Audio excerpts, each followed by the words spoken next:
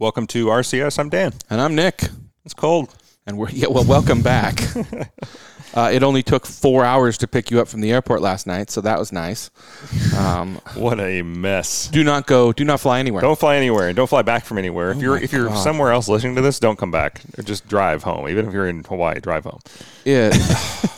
I went to pick up Dan from the airport last night, and the flight was supposed to be in at 10. They were going to get in early, so I got there at 9:30, and it was backed up all the way down the hill, almost down to I-90 or I-5. It was ridiculous. And apparently you got to see the inside where everybody was their flights were being canceled and bags were being thrown everywhere. Every 10 minutes it was flight canceled, flight canceled, flight canceled. Then we sat on the runway for 30 minutes because the gates were backed up from baggage claim from all the flights canceled. Baggage claim was backed up. Which seems the opposite. It seems like if flights are going to... Well, I guess there would be planes sitting there, wouldn't there? Yep, because all the planes couldn't get to the gate. Yeah. And then we waited for 2 hours in baggage claim, or hour and a half, I think it was, and they actually removed the flight from the board, and nobody knew where the bags were. They just didn't have enough staff. Oh, lovely. Yeah, so it's a mess. Don't fly anywhere. And it makes it nice in the fact that, you're sitting on the runway. Remember the days when you would get in early and you would actually get to a gate, they would just give you another gate? Yeah. But now things are so busy, you just can't even... It's ridiculous. It was a mess. Well, welcome home. Welcome back to the, rain. I guess rain here. Don't go anywhere near the pass. Apparently the pass is totally shut down now. Yeah, if you're listening to this Friday morning, you still can't go over the pass. The earliest release they gave the pass was Saturday morning. That was the earliest you get over the pass. Wow. So. Well, I mean, it obviously a lot of the snow and slick stuff has been gotten out of the valley down here, and especially up in the plateau. But you had some serious snow up at your house trying to get into your house. Yeah, about 1.5 feet of snow fell while I was gone, yeah. And luckily the truck obviously made no problem with that. High clearance vehicles were fine, and they did end up plowing the road, so it wasn't too bad. And it hasn't been snowing since we got back, but it's wet. It's very, very wet. Did the truck start right away? Yeah, no problem. Nice, yeah. Yeah, it's funny. Didn't know this. The truck was sitting, of course. And I got a message from Ford that it had been sitting, I think 2 weeks. The 2 week mark that I was gone. I got a message on my Ford app saying remote start has been disabled to conserve battery life. And so it disabled the remote functions, the remote monitoring of the vehicle, except for the alarm. Okay. While I was gone. And so because normally I can monitor the status, I can start it up and everything, and it had disabled those to conserve battery life due to temperature. I mean, I get that, but it was smart though. I was like, huh. You'd think it would send you something saying, "Hey, we're going to disable this in 12 hours. Just go ahead and remote start it," and then. No, sorry. It did give me that. It said it will be disabled if the vehicle isn't started. Nice. And I was like, oh, well, that's cool to know. Okay, 2 weeks later, it'll just tell me.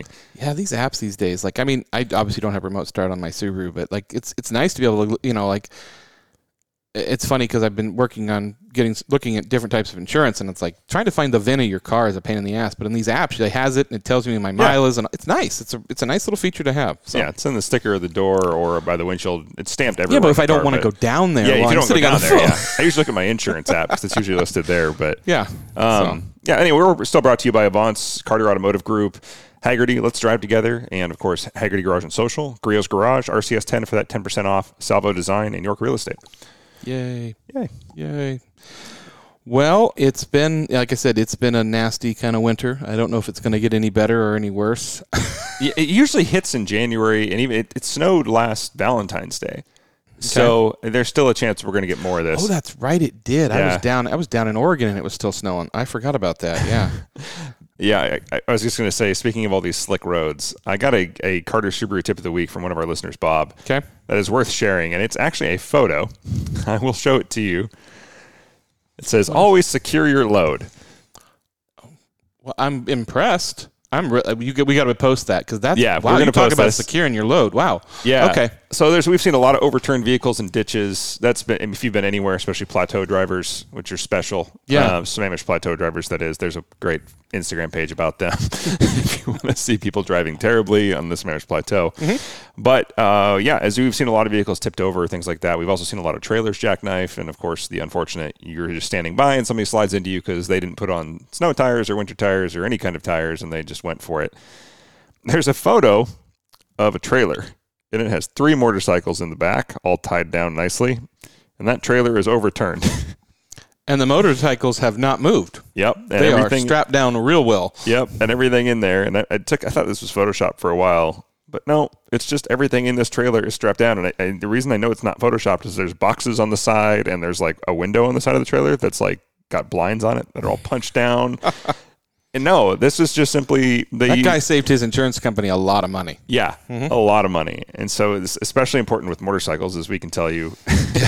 Yeah, getting everything strapped down correctly is extremely important, but even more so when it's slick like this, because you will have very quick, sudden movements you didn't want to make as you do evasive maneuvers, especially in the ice. So, and we've said this 100 times before, but check your load. If you're driving a long ways, stop every 100 miles. The straps, as much as you tighten them down, especially when they get wet. They get wet. They get loose real quick and they stretch. So yeah. And another one. I'm just going to do 2 this week because that one was pretty short and easy. Just to remind people how important it is to check your load. But also, of course, I had to go take a ton of snow off my truck. And yes.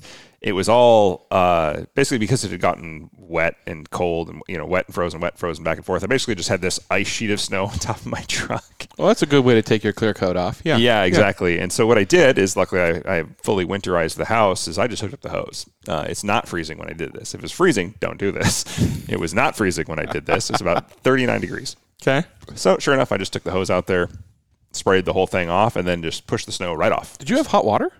No. Oh, it was just the water was still warmer than the outside. Okay. Right. And so it was a great way to knock down the snow. And I mean, it still took me probably 20 minutes of just rinsing it off. But it was like, okay, I can either get the broom, quite literally the broom, which if nothing else, I mean, it's better to have that than have the snow sliding down your windshield. And the first time you brake and you're suddenly blind and your windshield wipers don't work because there's too heavy snow in there for them to move. But yeah, if you're at home, and do not use hot water. Please do not use hot water, especially if you have a sunroof. Oh yeah, that's a good point. Even I had to make. I was like, why? Okay, gotcha. Yeah. It's I just used tap water, which was tap cold. It wasn't bad, and sure enough, it just hosed it right off. Came right off, and you're good to go, huh? Yep. Okay. Truck ended up pretty clean. Well, that's nice. I mean, that's what you want. I was laughing. I was following. Have you ever watched what is it? The Diesel Brothers. Yeah. Okay, so Heavy D, the guy that owns pretty much has his own YouTube channel now, which by the way is great because it's just like a giant kid playing with toys, but. He has a cabin he goes up to in the forest during Christmas, and he flew his helicopter up there, and then it sat for 3 days, so it goes covered with ice. And in his latest video, he's up there, and this is something I'd never seen before or known, even though I worked in the area and the aviation industry a little bit, trying to get a helicopter off the ground when there's ice frozen to the blades and you don't have expansion blades. It was kind of and he literally had a blowtorch, and it was pretty kind of a cool episode to watch. But yeah, kind of fun. That's funny. Yeah. Well, let's take our first break real quick. Hagerty just released their 22 bull market list, and we want to kind of go through the cars and kind of talk about what we think about them and, if we think they're right or we think they're wrong. Yeah, there's a couple interesting ones on here. Yeah. So, we'll be right back. We spend an average of 8 hours and 41 minutes a day facing screens. Laptops, smartphones, tablets, even digital refrigerators. But what are we really connected to? Isn't it time you connected to something greater? Sometimes the best way to connect is to disconnect. This moment of escape was created by Hagerty for people who love cars. And we're back. Just like that. It's like, Dan, push the button and push the button again. So, yeah. It's good fingers. So if you don't know, every year Hagerty releases their 22 or their year-long how do I say it? Annual. That's the word. Thank you. I'm not used to having you in the same room. I'm a little awestruck. List, and then this is the list of 10 collector cars primed to take off this year. And basically, if you go search on the internet, you'll be able to find the same article. It's pretty easy to do, but it's basically 10 articles. And in each article, we're going to talk about each car. They're going to tell you what it was new, how it's appreciated, what it's worth now, which generation is using them and buying them and spending their money on them, and kind of getting an inside market on that. Yeah, and we talked about this last year. It's sort of the general rule of appreciation is what was the car you thought was really cool as a kid and can finally afford to buy now? And typically that age range is 35 to 50, no matter what generation you are. That's typically when you're peaking on your money, is you're starting to peak in your mid-30s, and then in your 40s you feel young enough to still use it and have fun with it, and you're kind of done spending it in your 50s and 60s is where you start to slow down on your spending. Yeah, I'm still waiting for that. No. Right, yeah, so am I. So this sort of makes sense.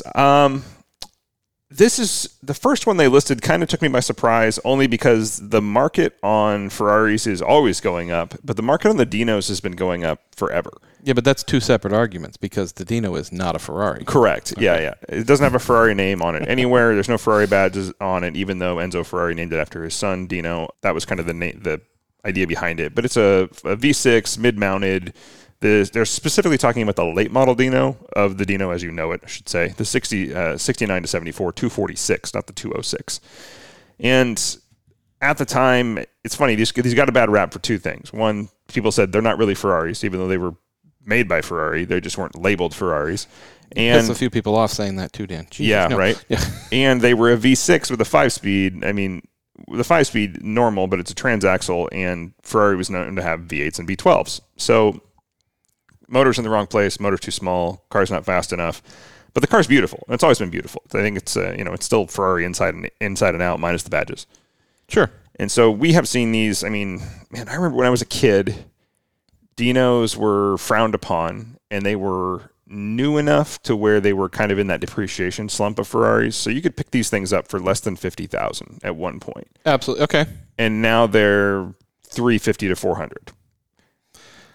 Well, I mean, and everybody's sort of always complained about the power. Right. About the transmission, the power. I mean, there's only one person I know, David Lee, who went. I think he put like a Monza 3.6 Evo in his Dino. It's now $1 million Dino. So yeah, but this is an interesting car in the fact that it's very beautiful. I mean, it has all the styling. It has all the styling of a Ferrari. You have your mid-engine. There's just something about it, especially like when you get I don't think they weren't all like target tops, were they? Some of them were hard tops, yeah. Yeah, only about a third of them. I love the target tops, and I mean it's funny because you still get the really cool like classic leather seats that Ferrari put in everything.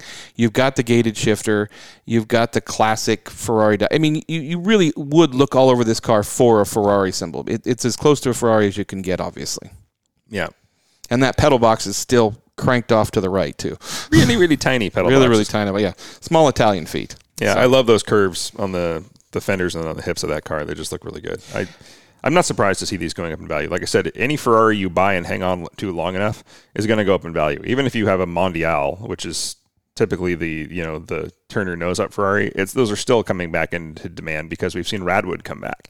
Mm-hmm. And as 80s go up, we've seen 308 prices start to climb.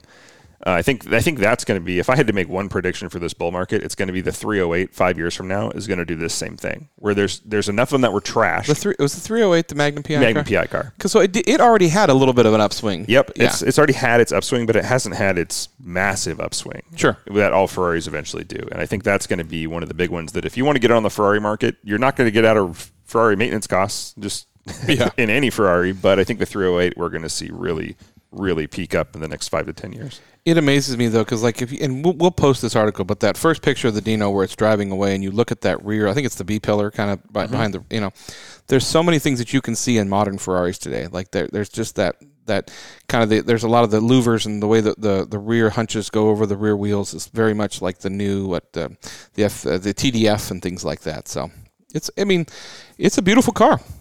Yeah. And I think it always will be. They're talking about the fact that the main buyers right now are the boomers, and then the Gen X, which is interesting to me because I think it's the value for one. I mean, it's more of an investment. Yeah, I mean, there's just not a lot of people that are willing to drop $350,000 to $400,000 for a car or who have it, and most people who have it are boomers and late Gen X. If I'm gonna spend $300, I mean, Hagerty's value, what is early it? Gen X in it. Hagerty, what is $360 to $400? There's a lot better cars I think I would put in my garage before I'd put a Dino in there. Yeah, it's just I love the car, but the value isn't there for me personally. That's nothing. Not saying anything about the car. It's just not one I gravitate toward. But it was, like I said, it was before my time though as a kid, so that might have something to do with it. It's funny looking at the quotes. They have percentage of quotes by generation is what Hagerty reports on. Really cool factoid, actually. Yeah. Pre-boomer 15%, boomer 54%, Gen X 30%. Millennial, 1%. Post-millennial, 0%. So not surprising there. The young tech money is not into it. So I just think I would put my money into a vintage Porsche before I'd put it into a Dino. Oh, yeah.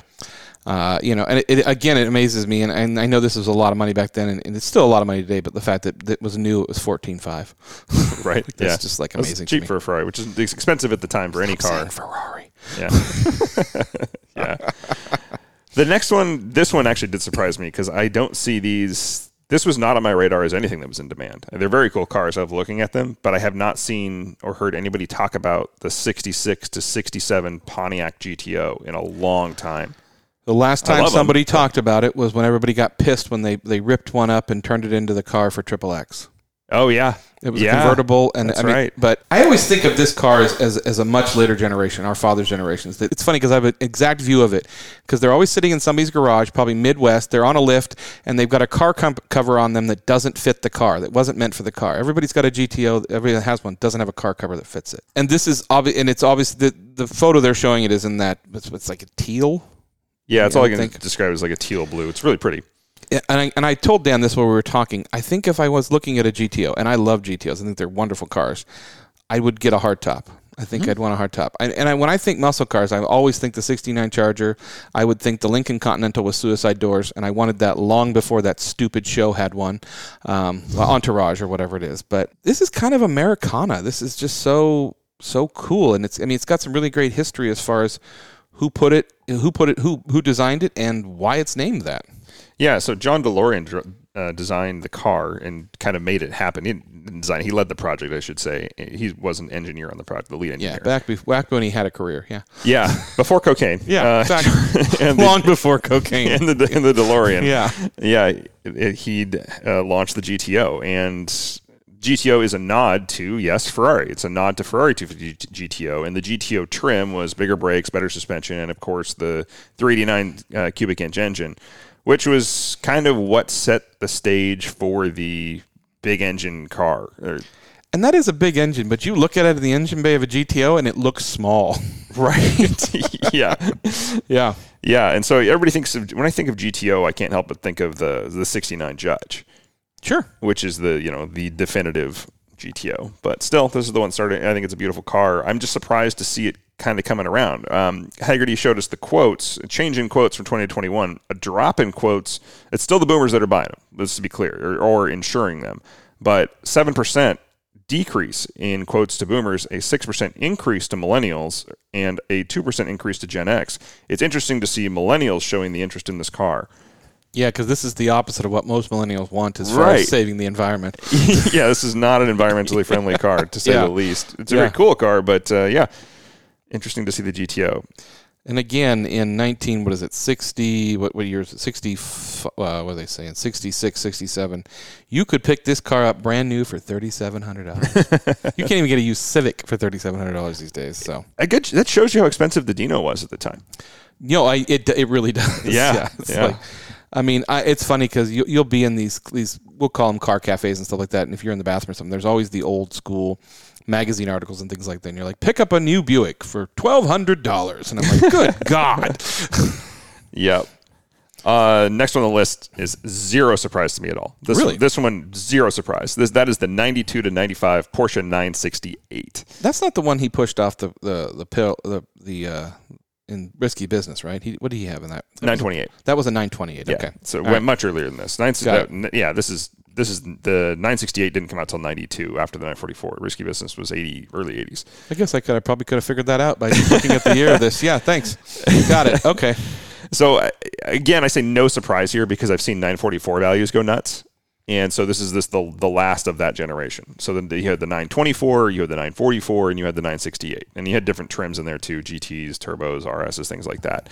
And a 968, I know of a 968 CS and an RS in the area, actually, real ones. There's a fake one that rolls around, a CS, but I know of real ones that are around here too that have been imported, which is cool to see. There's something about these front-engine Porsches that is just very attractive to me. Especially when you look at the classic Porsches and then the new modern Porsches like the GT3 and all of that and the mid engines. But there's just something about this that's so unique and kind of interesting. The cockpits have always been very interesting to me and very comfortable. And I've driven a couple of them. And I've said this since we started this. Porsche and their numbers and things like that have always gone by me. I couldn't tell you what car I drove. It was a 928, 968. But there's a certain beauty to these cars. And they're really, I feel like a car like this you're going to buy, you're going to drive. I think that would be the fun thing. You'd take it out. Like I said, I'm not a huge fan of the pop-up headlights. I mean, I get why you need it, or you'd be, illuminating the sky in front of you, but in this car, yeah, it's very cross between 944 and 928, and it shows. But in spite of its not very much horsepower, none of the 9 front engine 944, 924, 968, to me, none of them had enough power. Even the 944 turbo, the 89, which was pretty quick, and so is this with a 0 to 60 of 5.9. But these cars always feel like they should have had more power to me. Which this was a lot for the time. You got to think how big of a deal it was when the Supra came out with 300 horsepower, and that was insane at the time. And now you're like, your mom's Accord has more horsepower than that. Well, the car driver in 93 got it at 0 to 60 in 5.9 seconds. Yeah, 5.9 seconds. Yeah. So your minivan does that now. Yeah, right. Yeah. So, one of these with a turbo kit was always something what I always wanted, but being that big 944 fan, I always wanted one of these. But seeing the popularity of 944s go skyrocket, these didn't have a huge change in value like a lot of them. These did, let's see here, they price when new, $39,850. Hagerty calls it a number 2 value, which means excellent but not perfect, not like Concours off the showroom. So this is what like the ideal one you would find in the market. These are selling from $38,000 to $51,500, which is very affordable, which I think has helped driving their market. These are still obtainable and somewhat rare. Well, obviously, they're like one of the lows they talk about is low production number, and this is a big one, is the pricey Porsche parts. Trying to find replacement parts or anything for these cars is tough. And much like the 944, if you need a clutch job, it's like, I think 23 hours is book time for one of those. And everything from the engine back comes out, including the fuel tank and the rear shocks. Do it at home. That way when you take it to a mechanic, they can put it on YouTube for customer states. Yeah. Gen X and millennials are the ones picking these up. Again, no surprise. I think that fits the cool car. It's Gen X and boomers, isn't it? Boomers are doing the quotes. Oh, the quotes. Yeah, sorry, you're right. Yeah. I'm looking at the... if I look at the right one, you're right. No. It's the graph's a little misleading until you read it here. But I'm not surprised. Like I said, this was a cool car when I was a kid, so it doesn't surprise me that Gen X, and we are on the very tail end of Gen X, is looking at one of these and thinking, yep, this would be cool to have again. Be a fun car to drive around. They are fun. They handle amazing. Like they're really, really great handling cars. So we'll give them that. I feel like if you could find one that was already kind of beat up, make it into a nice little weekend racer. Again, Porsche parts. Well, I'm just saying that you got it. Sell the interior for parts. And, It's funny. I was thinking about this the other day. Some of these cars, so it used to be back in the day, you found something that needed some mechanical work because you could do the work yourself and then you could fix it up. Now, it's cheaper to find something that often needs repairable body work. Yeah. As long as it's not rusted really bad, which these do tend to rust behind the rear wheels. They have they call it like a smuggler's pocket back there. We used to fill them with ice and beer. And they would rust out. Gee, they rusted. That's weird. Well, they had this hollow pocket that just collected moisture. And you put water and ice in it. Oh, no, I Linexed it. Mine never rusted. My car is in great condition. Okay, yeah. Thanks to Jeff Miller. It's being held together by Ryan. Yeah, Linex. It's great. So, but yeah, look out for that. And look out for clutches and timing belts. Again, timing belts on these things are a big deal too. When these go bad, you don't want that. Interesting. So, anyway. The next one is one that I have been a lover of for years. I've always wanted to own one, but I've owned enough British cars that I know it's not a good idea.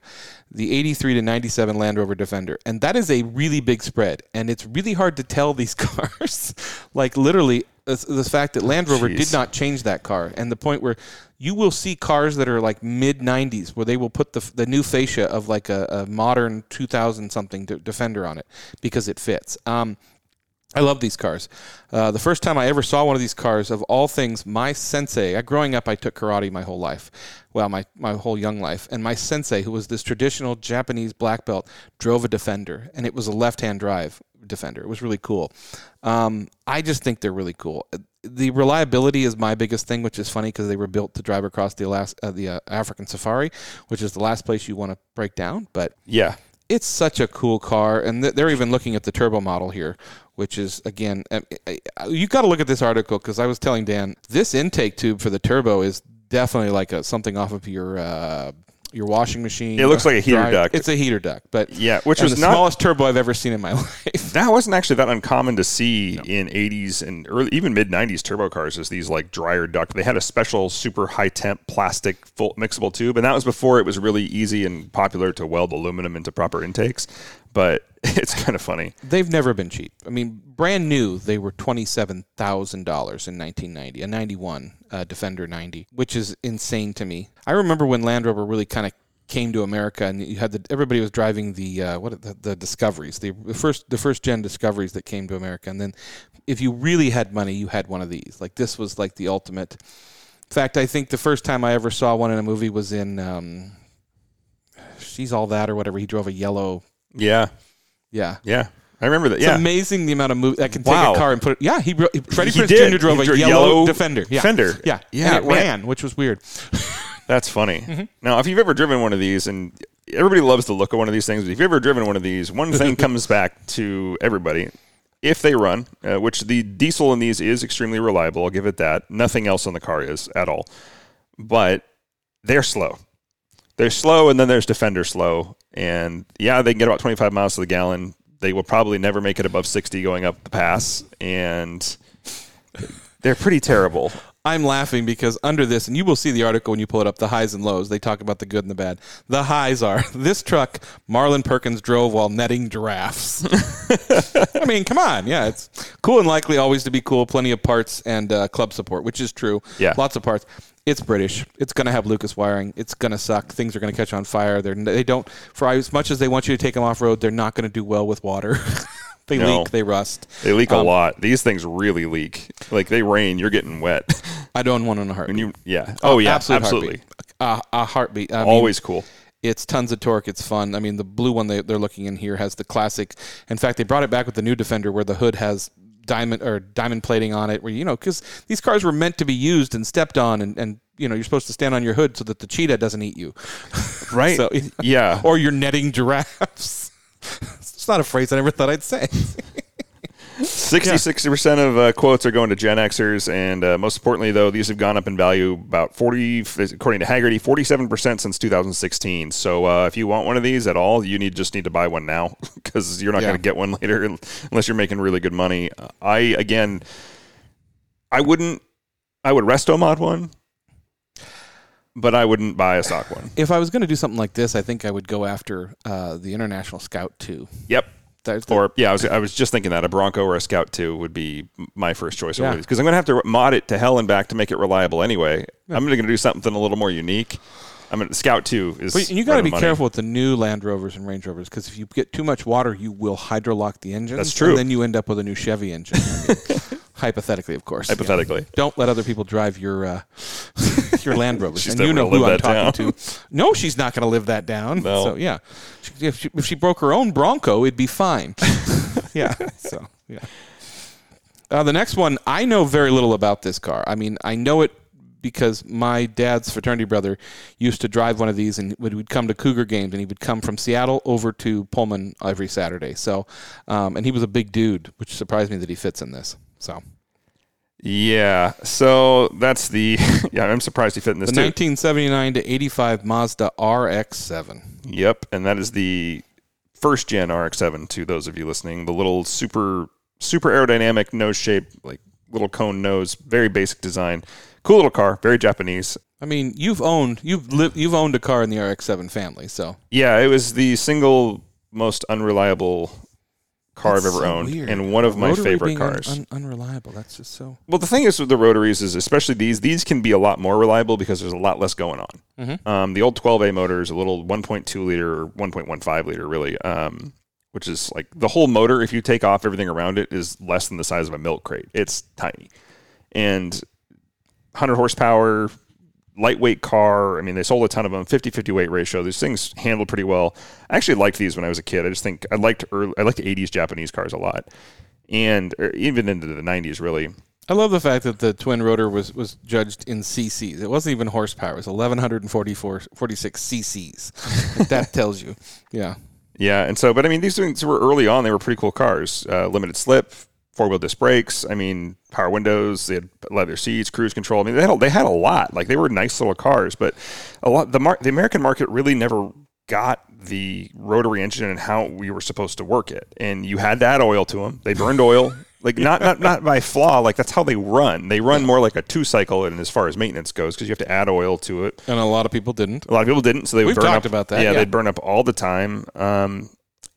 again, with the rise of Radwood and 80s cars, this doesn't surprise me because so many of these got junked for their engines going bad that there's very few of them on the road. And when you do see them, they're either total piles of junk that are rusting or they're pretty much perfect. And you don't see pretty much perfect more than, once a year. In the Haggerty article? Yeah. Yeah, exactly. Yeah, so Lowe's, I'm going to start with the Lowe's because this is right on. Lowe's, prone to rust, goes through oil and fuel. Not a lot of metal between you and other cars. Don't crash it.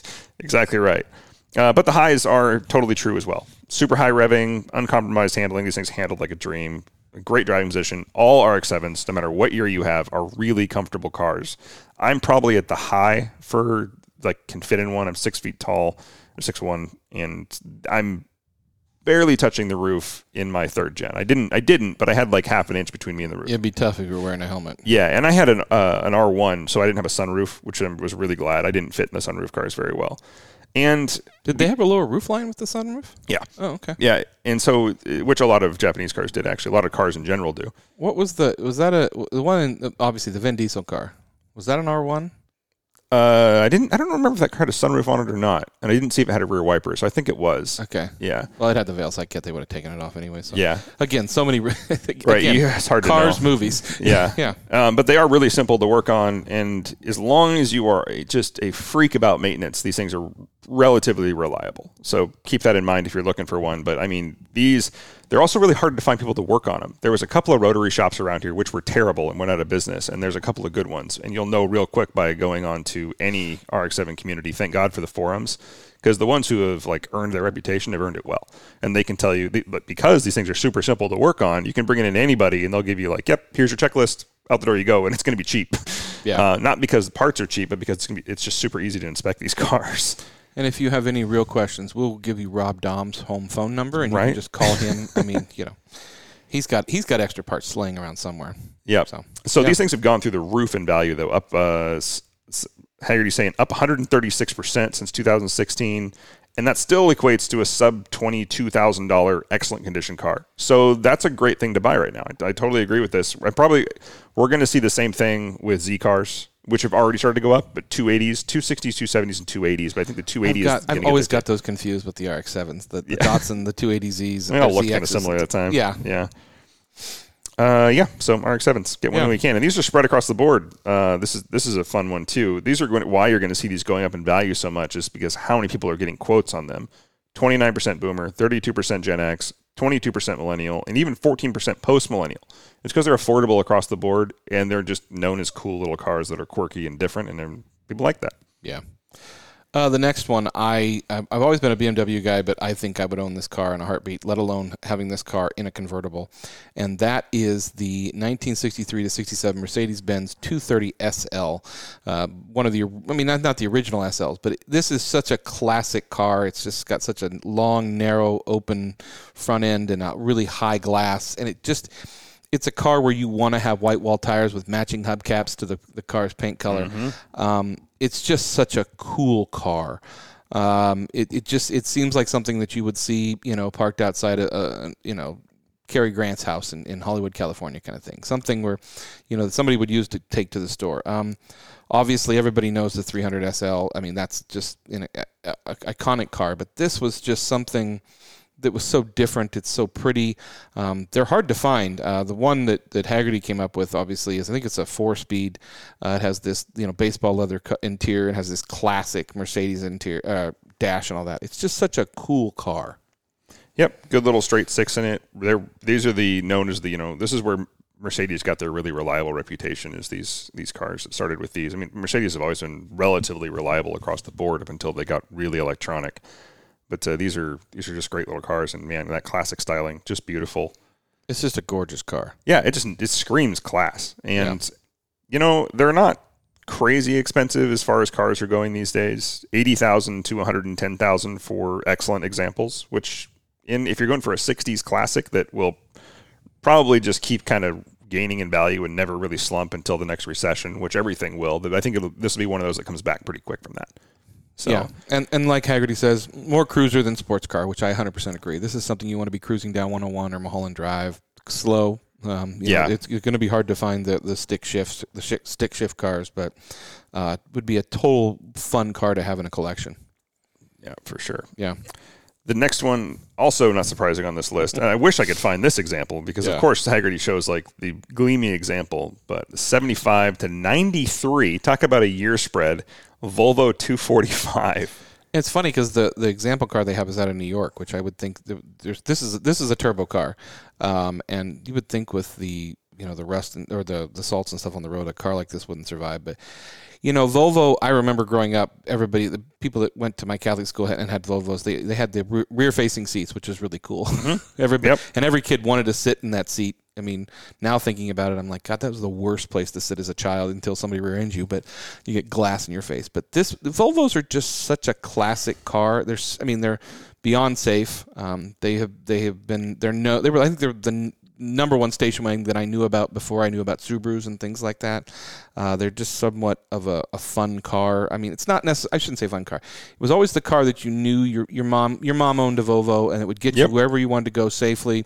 It would get you there. She wouldn't have to fill up too much. The interiors were, Swedish, and you could beat the crap out of them, and they didn't really go to hell. So, yeah. Yeah, I will say these came into vogue. I don't know what prompted the hipsters to love these so much, but it was really the hipster movement, which we should mention here because that really is what bought these. And it's millennials and post-millennials that are really seeing the surge in these. And they're cool, but they're boxy. I think that was even a tagline for the car. And for me, is it the TR5, the turbo wagon they raced in the DTM series? I believe so. I think it's the TR5. These have always been cool because it was just cool to see Volvo actually having some involvement in motorsports, which kind of was a weird thing to say about Volvo. That said, if you are getting you want a cool car, and you can still have these for relatively cheap money. I'm not going to say cheap. I think the really good ones are still going because of the demand between 15 and 25. So this might be tempting as a first car to have and to work on. This is still Swedish, and Swedish parts are not cheap parts because they come from Sweden. And what? Volvos are not, I'm not going to say they're like BMW expensive, but they are, and because these have such a wide spread in years, you're going to feel like, you're going to find parts that are going to fit, 80 to 90. That's a 10-year span, so there's plenty of parts available, and there's a ton of these around. But heater fans, wiring harnesses, these things have their quirks. So I know this firsthand because I've seen people write blogs about these. I actually looked for one for fun a long time ago, because I thought this would have made a cool project with to put a surfboard on top or my skateboard or something. Course, it would just look cool, right? Yeah, I'm with you. And I was just like, nah, there's a lot that can go wrong with these. And they're not unreliable because they're Volvos, but they are not cheap to own overall, I have found. It's funny because when I think about iconic Volvos, the one that comes to mind is Paul Newman's, the 960 wagon that he put a 380 horsepower Ford racing V8 engine, and then he put a Kenner Bell supercharger on, and he didn't tell anybody, and the exterior was totally, absolutely, he didn't tint the windows, it was red. It's a famous Volvo, but they're fun cars. I mean, it's a car that I feel like you could own and really, drive around from time to time. It'd be a fun, especially around here, it'd be great in the weather. Again, rear-facing seats. Yeah. If you can find yourself a late 80s one, you're pretty safe. And absolutely. Not quite as cool because it's a little different design layout, but still, they're fun, and they make a great sleeper, like you were saying. They're easy. I've seen a couple of them. There's kits you can buy to LS swap these really easy. Yeah. And in most cases, everybody's... I think for some people out there who don't know or just hate V8s and think they're awful, LS V8s typically get better mileage than almost everything you put them in. Mm-hmm. They're actually really efficient motors for a large V8, and even in a car like this, which got I think these things got mid-20s miles to the gallon, you get about the same, and you have another 200 foot-pounds of torque. Yeah, and these are bulletproof reliable as far as motors go. It's just the little things you've got to worry about on these cars, especially rust. So watch out for that. Yeah. The next one, if you were a child of the 80s or 70s, is the 65 to 70 Cadillac DeVille. Obviously, I mean, you know me, the first one I'll ever talk about is the white on white with horns on the hood, Boss Hogs, Cadillac DeVille, and Dukes of Hazzard. This is a car I would own today. It would be, I don't know where I would park it, because I think it's, right? I forgot how long this car is. I don't know if it says, but it's long as one of the longest cars you'll get out there. I mean, the 60s and 70s Cadillacs were just so cool. It's 19 feet long. It's 19 feet long. I've always been a fan of the classic Cadillacs, and again, you think about Ecto 1 from the Ghostbusters, you think about Boss Hogg. These cars I would always love to have one of these cars just to cruise. I mean, it's an engine bay where if it's raining, I think you can climb in and just close the hood and work on the engine wherever you need to be. They are insanely cool cars. If you can find them without rust, it's tough. But this is something that's been on my list for a long time. Yeah, me too. You talk about. It's got a 20. Does it really have a 26-gallon tank? Yep, 26-gallon tank, but it's got a 429 V8. I understand. So this car, brand new, was $5,600 in 1967. So that's a lot back then. Which is a lot. But I mean, it's such an iconic car. When you think of Cadillac, you think of America, you think of Elvis, you think of just cruising to the Shake Shack or whatever it is these days, or those days, I should say. But I'm so in love with this car. The one they have is in this beautiful cherry red, and it's got and I don't know what you call it, basically where the rear wheels tuck into the fenders. Yeah, they've got the rear wheel covers on the side for aerodynamics. Yeah, it helps the aerodynamics with this car. That's really what the issue is. It's got a trunk big enough to put, any collection of mobster bodies in. It's just such a cool car. Very similar front end to the GTO of the time as well. Tempest GTO front end with the twin stack headlights there. This just looks so much bigger. Yeah, it's way bigger. It's just such a cool car. Endlessly cool car. Like you said, this is a cruiser. Again, if you find one that needs a little love, primed for an LS swap. Oh, yeah. Where you would actually probably triple your mileage in one of these. Oh, it's just so much fun. I would love to have this. It's just, I'm LS swap everything. And 2.5 tons is what it was. It's 19 feet long. Yeah. Good Lord. Yeah. 1 year trim bits are hard to find. That is true as well. So, yeah, big Gen X boom car. Millennials are getting on these too. Even post-millennials, 19%, 3%. I think we should, even if people indirectly don't know it, we saw a surge in these cars due to Entourage in the Lincoln. Well, and another thing, and they brought it up in the Lowe's, and I didn't think about this. Cadillac changed the models every year. Every year, yeah. And so you're trying to find trim bits for a car it's hard to find, things like that, which is tough. So, if you don't know what it's like, listen to Johnny Cash's song about a Cadillac. Right, yeah. 56, 57. Yeah. Next one on the list, ton of fun. Always wanted one as a kid. Still want one now as a fourth vehicle. Well, you could put this in the back of the Raptor, so it'd be easy. Yeah, or in the back of that Cadillac. Yeah. And that is the 85 to 95 Suzuki Samurai, which I love. I have to talk about their first line of this article is perfect. I got to find the writer on this. Like Baby Yoda or a basket full of kittens, some things are just cute as hell. Was that a Suzuki Samurai when we were up off of Tokal that time? We were bringing those kids down, and you were literally going. We were going head down. You had it in reverse, and that guy he was just going into the ditch and just. Yeah, driving. no, that was. Was it Russian? No. No. It looked like a Samurai to me, but yeah. Yeah, it was actually a Dodge or a Plymouth, but it was made by Mitsubishi for them. I can't remember the name of the one that it is. It's just like this little tiny little thing. These are great little awesome off-roaders. I see something like this, and I think you should either have it in Hawaii or some Asian island where you're jetting around the jungle or trying to find some type of treasure, like Romance in the Stone. Perfect for Thailand. Yes, perfect for Thailand. Absolutely. Yeah, but with only 63 horsepower and 1.3 liters, you're not going to get to most of your off-road areas unless they are close by. Yeah. But super short wheelbase, really tiny, and these things actually do really well off-road because of that high and low transfer case. Yeah. It's just a cool car. It's just so cool. I don't know what to say about a Samurai. They're tiny. It's a toy. It's a car you buy as a toy. You get stuck, you literally pick it up and move it. Yeah, not great around town because of the soft top, and everybody breaks into everything here. Yeah. But other than that, these things were actually pretty reliable. They're fantastic in the rocks. Like, you don't need a lot if you've got low range. So the suspension is good, but like they say, every rocky trail is a chiropractic office visit. So, $7,000 new in 1986, which is pretty good for 86. I can't say I feel like this you'd want to modify this. Oh yeah, it's cheap enough to do it still. Oh yeah, absolutely. And it's just kind of a cool car, especially.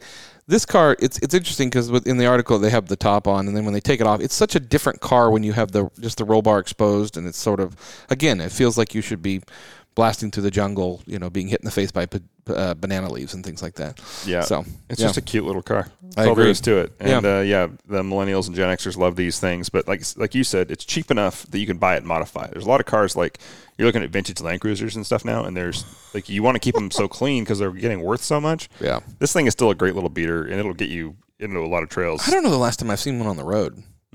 I've seen them modified and off-road, but I've rarely seen them just driving around anymore. They're either totally beat up because they've been rolled and stuff like that, but still a cool car. This next one doesn't surprise me, but I'm not a fan, only because of the reliability factor. Yeah. The 2008-2012 Tesla Roadster Sport. Now, love the new one if it ever comes out.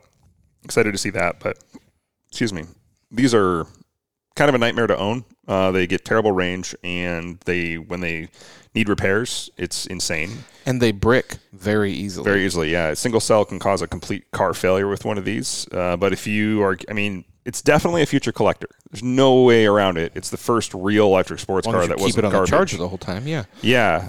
So, I'm curious when we're going to start seeing aftermarket battery packs, like genuinely, because they're not that hard to produce. Swappable kind of thing? Well, these are more swappable than other ones. So they just drop straight out the bottom. Yeah. And so 5,600 cells, and like you said, one goes bad and you're done. Yeah, and they come out in like these blades as you pull them apart. It's a relatively serviceable design. I got to give them some credit with that. But basically, if you don't know about this car, I don't know if they had a deal with. They're basically Lotus Evoras, right? Yeah, and then Tesla took them and totally made them total electric. I've never thought they were the neatest looking cars. I never thought they were the fastest looking cars. I get it, especially in today's day and age with trying to save, the environment. With those of us that want the giant Cadillacs, people like this want it. But it's just never been a car that it was $130,000 in 2010. Yep. And it's, lucky you don't see them that much. There's one in my parents' building that I see all the time, and it's funny because I see it sitting there all the time and it's never charged. So I wonder if it's actually bricked. But if you don't know what I'm talking about with bricked, basically if you let these batteries go down to a point where it won't turn on, the car won't move at all. No, like you have to have it in it, and like it's a big issue. Yeah, yeah, which screws up the car. And of course, adding 800 pounds of weight to a Lotus is never a good idea when the company's whole motto is lightweight. Keeping things light, so these don't handle like you'd expect. They rocket out of the hole like any electric car. But straight line, you're great. Yeah, but I don't know. I just don't. It's never been my thing. It's never. Even when they came out, I never thought they were that impressive. They did do a little bit better a job on the interior than Lotus did. There's a lot more creature comforts, but right. Other than that, it's a battery powered Lotus. Yeah. These things have always sort of fallen into the same category for me as the i8, where it's like it's a CEO car. It's what you buy if you've got a company or you just kind of want something. You're not allowed to bring up the i8 after what you went through. You're not allowed to talk about we never want to drive an i8 again. Post traumatic stress syndrome. Yeah. It's because of Microsoft people. So yeah. It's true. Yeah. Anyway. Yeah. That was the bull market this year though. Some good cars in there. I think that, it's funny because I was trying to think of some other things in my mind of like cars that I think are going to start, coming back around. I think you brought up a really good point with the Land Cruiser. I think, and this has always been something, and this has been on the list. I think some of those, the original GTIs, the Volkswagen GTIs are really going to start going up big time. Those have already come up a ton. And if you can get your hands on an early GTI, not a regular Rabbit, but the GTI itself with the plaid interior seats, or even if you don't have it, because you can go to Northwest Crafted and have that redone and perfect. It'll be better than new because those seats actually kind of suck as far as like fit. But yeah, the old Rabbit would be one I still really want. Yeah, especially with a Euro clip where you have the 4 headlights, because we only got the 2 in the US. So you have the 4 round out of the Euro spec Cabrio. Those are just anyway. I think a lot of the older Volkswagens, like some of the really older Passats and Jettas, are going to be collectible. I think people are going to start to really take those and from that German market. So.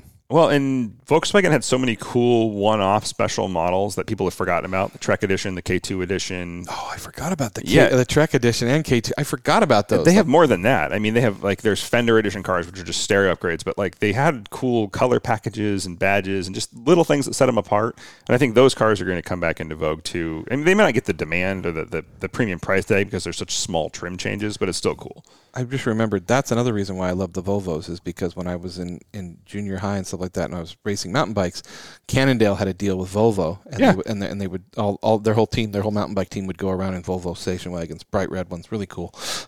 Do you have a favorite on this list? The Cadillac. I mean, it's absolutely the DeVille. I think it'd be the Cadillac or it'd be the Mercedes, the SL. I think. I think at this point I'm getting older and I want a cruise car. I want something fun. I want something. I know the Cadillac I would cruise from gas station to gas station, but I can think of nothing better than getting in that car and driving along it would take you 6 years to get there, but West Seattle, like along the water there. It's so much fun on Alki. I think it would just be a fun little cruise. I like big 60s cars as far as cruisers. I think that's the generation. When I think about, like I said, a 79 Charger and a Heartbeat, obviously that comes from the 69. 69 Charger. I know what you meant. The GTO, the Lincoln Continental. There's just something about those cars that's just something kind of fun. Continental always tops my list, specifically Nick Griot's from Griot's Garage. Yeah. There's no nicer car. I don't think there's any nicer Lincoln, period, than his, even over Dax's. And that's saying a lot. Yeah. Well, Dax just needs to learn to keep his engines in. No. Great movie, by the way. Yeah. Yeah. And, of course, for me, the nostalgia of the 968, just because that was my first Porsche was a 944, and that was always the one I always wanted. But again, I'm going to pretend like I know the difference between a 944 and a 968, so you're welcome. They say 83% different parts between the 968 and the 944.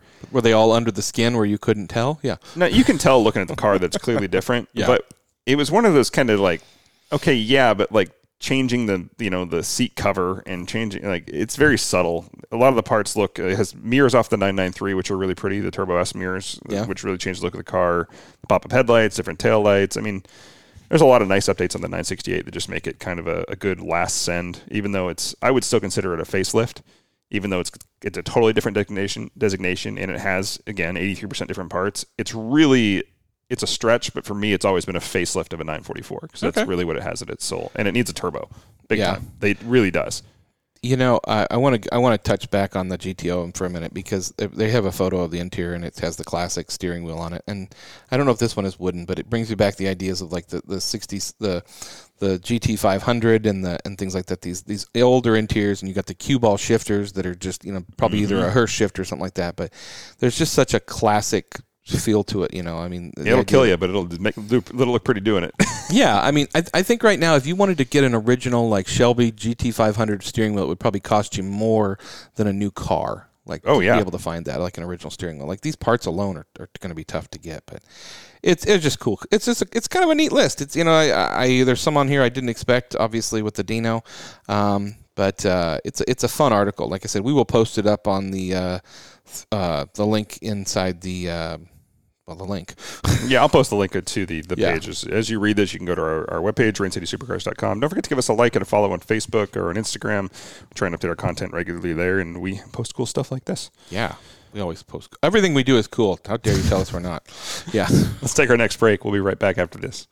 Grandpa, what do you call this thing again? It's a 66 Ford Bronco. I think you got ripped off. Why is that, honey? It's got no Wi-Fi, no USB port, no Bluetooth. Exactly. I guess we'll just have to talk. Sometimes the best way to connect is to disconnect. Is that the window button? It's called a window crank. Cool. The faster I move it, the faster it goes down. This moment of escape was created by Haggerty. Being old is kind of cool, Grandpa. Works for me. For people who love cars. And welcome back. What's coming up? Something I am looking forward to because it's going to be fun, but it's also going to be bloody cold. Avance is having their first nighttime off-road event on the 6th. Is it the 16th? No, 15th. The 15th. All these people who have these great off-road vehicles, and we've seen them do great stuff, and they have all these lights. It's time to show off your lights. We will, of course, be there. We will have the tent. We will have the fireplace. I'm going to bring the real fireplace because we'll park Dan's truck in a different place so the ash doesn't get all over it. And we're going to bring both because it's going to be freaking cold. It's going to be cold. Yeah, we're going to bring plenty of wood. It's going to be fun. I think If you're an Avance member and you don't want to come out and do four-wheeling, come out and have some fun. Come out, have a beer, talk with us, watch. We could sit in the dark and watch the lights bounce along the tree line. It'll be fun. Yeah, and that starts. Remember, this is a night session, so it starts at 2 p.m. and ends at 7 p.m. There's a break between 4 to 5. Come get a hot dog between 4 and 5. Hang out with us. Come say hi. I'll cook during that time. Keep that in mind, folks. I will cook during that time. I'll try and extend it a little bit, but yeah, 3 hours in the cold cooking hot dogs is really cold. I'm not going to do that this time. Sorry. Well, you learned your lesson quickly, didn't you, we're not doing boss? that this time. Yeah. I'm happy to share, and I will bring plenty of food, but man, it got cold. Coming up after that, we've got I'm sorry I missed that. It was fun, but it was cold. Yeah. Avance Portland Tech Session, Palatov Motorsports and Carbon Fiber Demo. That's going to be pretty cool. That's on the 16th for our Portland listeners. 19th is a good one. Avance Ladies Tech Session at Stu's Self-Service Garage. Yes, ladies. Those of you who obviously know you can work on your cars, you can. Those of you who are nervous or don't feel like you're up to the task, go to this because you can. Absolutely. We're all capable of working on our cars. And I'm sure Mrs. Aquasocks will be there. Right? Yeah. Don't let some guy who's mansplained you cars before to discourage you from doing it yourself. You can do all this stuff yourself better than we can, I'm sure. As many of our listeners and guests have proven. So, and there is what isn't there? There's a private car collection. I don't know if it's sold out yet. It comes out. I think is it tomorrow, the 9th, January 9th. Oh yeah, that is coming up the 9th. That is a private collection tour and fundraiser. We know that one, of course. That is he just rearranged it, so it's going to look really great. But yeah, and then 22nd is the tech session at Totem Lake. So more tech sessions, lots of learning this time of year. So yeah, of course, we'll tell you and then there's another Avance Ladies Griot's Garage private collection on February 5th. If you haven't been down there, again, we've talked about it before. Go down there. It's you don't realize what's behind the walls. Yes. What's hidden down there. So it's really cool. And those guys, like you said, I love seeing more of these ladies events. I'm sure we have Chrissy to thank for that. But she is a lady, Dan. She is a lady. Do I need to explain She's that to a you? great one. Yeah. If I explain it to you, is it still mansplaining? I don't know. So if you haven't picked up your latest copy of the Avance magazine, great articles this episode, issue, I should say, not episode. Yeah, this issue. Yeah. We're talking about on this episode. Yeah, we're talking about on this episode about the latest issue of the magazine. So, yeah. Well, we thought that'd kind of be fun. I saw that. Look at that. I'm tired, man. I'm jet-lagged. I'm jet-lagged. Well, Well, it's 2 hour difference isn't a lot, except when you've lived it for 3 weeks. So, yeah. I've decided that if you travel again and I have to come pick you up at the airport, which I am glad to do, I'm bringing your car because that's fine. Sitting with clutch in that traffic sucked. Yeah. So, yeah. The Raptor's very oddly economical. I thought about it too. I was like, I just could get his truck. You could just go get the truck. I had no idea how deep it would have taken. Well, the problem is I would have dug it out first. So, oh yeah, you would have been. Yeah. Well, it would have. Yeah. It took me, like I said, about 30 minutes to do it today. It would have taken you longer at night. So. Yeah. Well, I just would have driven faster on the freeway. It would have been fine. It would what can go wrong? It would have come off eventually. The guy behind me. I was going to tell people, we didn't add that, and it was funny on that last episode. If you're somewhere and it snows, clear your car off before you get on the freeway. We've said this before. I've not been taken out by a piece of ice. It's funny because we recorded the last episode, then I was out driving, and a piece of ice came off of the guy in front of me and about hit me. So, yeah, I wasn't real happy. So I moved the truck from by the shop to the driveway in front where the hose is. And just moving it there, I intentionally hit the brakes really hard to dislodge some of the snow and kind of loosen it from the top. Yeah. In just that second, I took all the snow on the top and shoved it all over the windshield. And I was stopped, so it was fine. But it was just so dangerous for people not to I'm more worried about that ice taking all that paint off the top of your roof, but yeah. Oh, nah. Yeah. You're good. Yeah. Lots of ceramic coating on it, and it shows. Nice. Thanks, Griot's. Oh, by the way, I've got some products. Oh, that's right. I got some new Nick Griot's did products. some shopping. It's tough to go down and spend money at Griot's. I mean, it's not tough to spend money. It's just tough. It's tough to. There's so many good things. It's tough to decide what to spend it on. Yeah. So we got all kinds of new stuff. We'll talk a little bit more about it in another episode. But some really cool stuff coming out of Griot's right now, especially with the ceramic side. So yes. Yeah. Well, I think that does it for this episode of Rain City Supercars. As always, I'm Nick. I'm Dan, and don't just get there. Enjoy the drive.